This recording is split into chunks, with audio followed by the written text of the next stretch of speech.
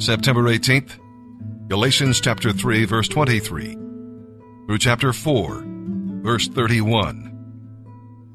Until faith in Christ was shown to us as the way of becoming right with God, we were guarded by the law. We were kept in protective custody, so to speak, until we could put our faith in the coming Savior. Let me put it another way. The law was our guardian and teacher to lead us until Christ came. So now, through faith in Christ, we're made right with God. But now that faith in Christ has come, we no longer need the law as our guardian.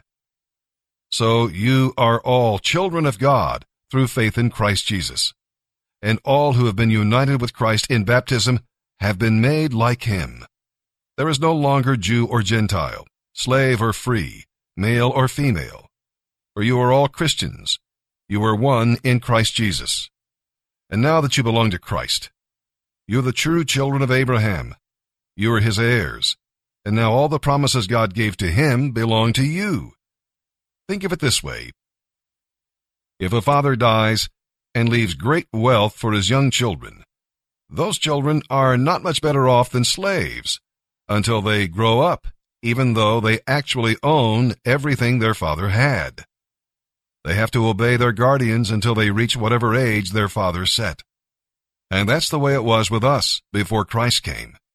We were slaves to the spiritual powers of this world. But when the right time came, God sent his Son, born of a woman, subject to the law. God sent him to buy freedom for us who were slaves to the law, so that he could adopt us as his very own children.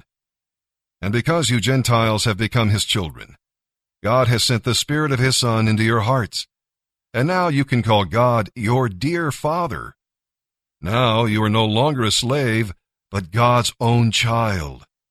And since you are his child, everything he has belongs to you. Before you Gentiles knew God, you were slaves to so-called gods that do not even exist.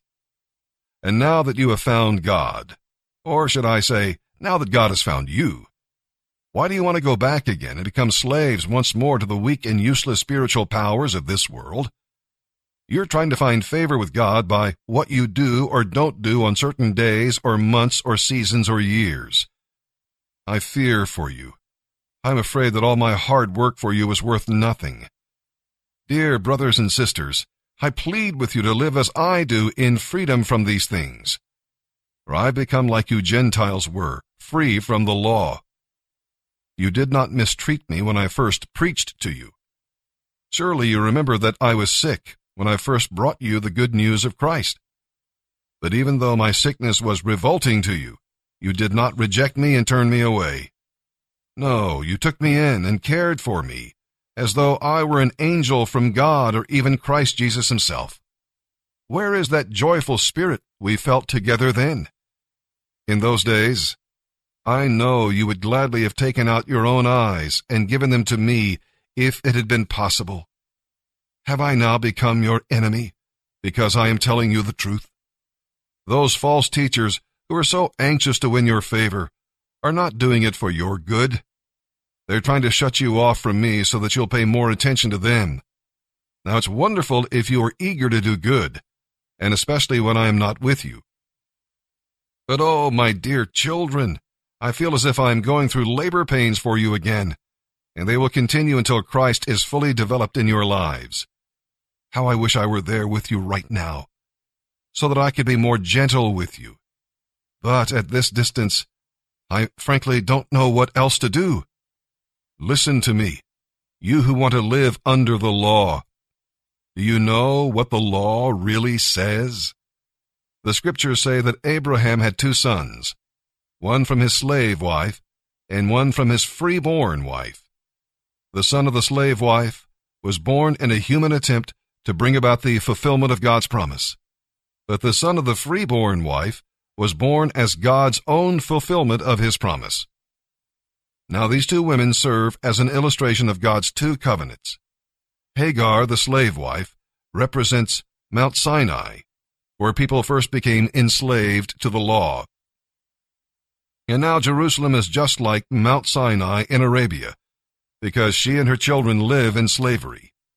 But Sarah, the free woman, represents the heavenly Jerusalem, and she is our mother. That is what Isaiah meant when he prophesied. Rejoice, O childless woman.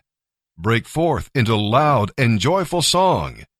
Even though you never gave birth to a child, for the woman who could bear no children now has more than all the other women.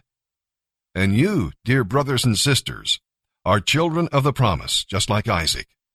And we who are born of the Holy Spirit are persecuted by those who want us to keep the law, just as Isaac, the child of promise, was persecuted by Ishmael, the son of the slave wife. But what do the scriptures say about that? Get rid of the slave and her son, for the son of the slave woman will not share the family inheritance with the free woman's son. So, dear brothers and sisters, we are not children of the slave woman, obligated to the law. We are children of the free woman, acceptable to God because of our faith.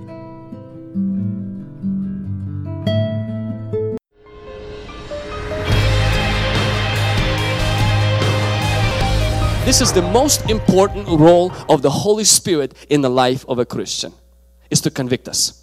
And Jesus did say the Holy Spirit will come to convict us of sin, but He said He will convict the world of sin. But then He says some other things Holy Spirit will do convicting on. He says He will convict us of righteousness. Most of us don't feel any righteous, and we need the Holy Spirit to convict us of it. Most of us think Holy Spirit is sent us to tell us how bad we are or who we are not, but we fail to realize that is what He is to do in the life of the world. But in the life of a Christian, He is to convince us and convict us of who we are, because that is the part we need the most convincing in. Jesus explains how Holy Spirit convicts us of judgment, and He says the judgment that He says the righteousness that I'm going to the Father, and the judgment that the ruler of this world is being judged. So the judgment the Holy Spirit is convicting us of is not the judgment that we are judged. It's that Jesus was judged. I am not being judged, and the devil is gonna be judged for what he does against me now. Why is Holy Spirit convicting us of judgment? Because when you don't know that Jesus was judged for your sin, you will constantly live your life. When something bad happened, you will immediately connect a bad event with your sin. For example, Joseph's brothers did something really bad for his brother. They were debating whether they should kill him or sell him. They won, they sold him. Years passed by, but deep in their memory, the act was never deleted. They moved on. The father was convinced, father stopped mourning, everything was forgotten. Except when they end up in Egypt and they are perceived as spies. One of the brothers gets locked up, they huddle up together and they immediately say, God is punishing us. God is judging us. We saw how he cried, and they start remembering, replaying the memories. While they're thinking God is judging them, the man who's doing this to them turns around and weeps for his love for them. How many times we go through something and something bad happens and we are convinced it has to be the judgment of God, not realizing God sometimes turns around and weeps, knowing I already judged my son. It's not my judgment, it's the enemy coming against you, and my spirit is here to remind you the enemy will be judged for what he does to God's children.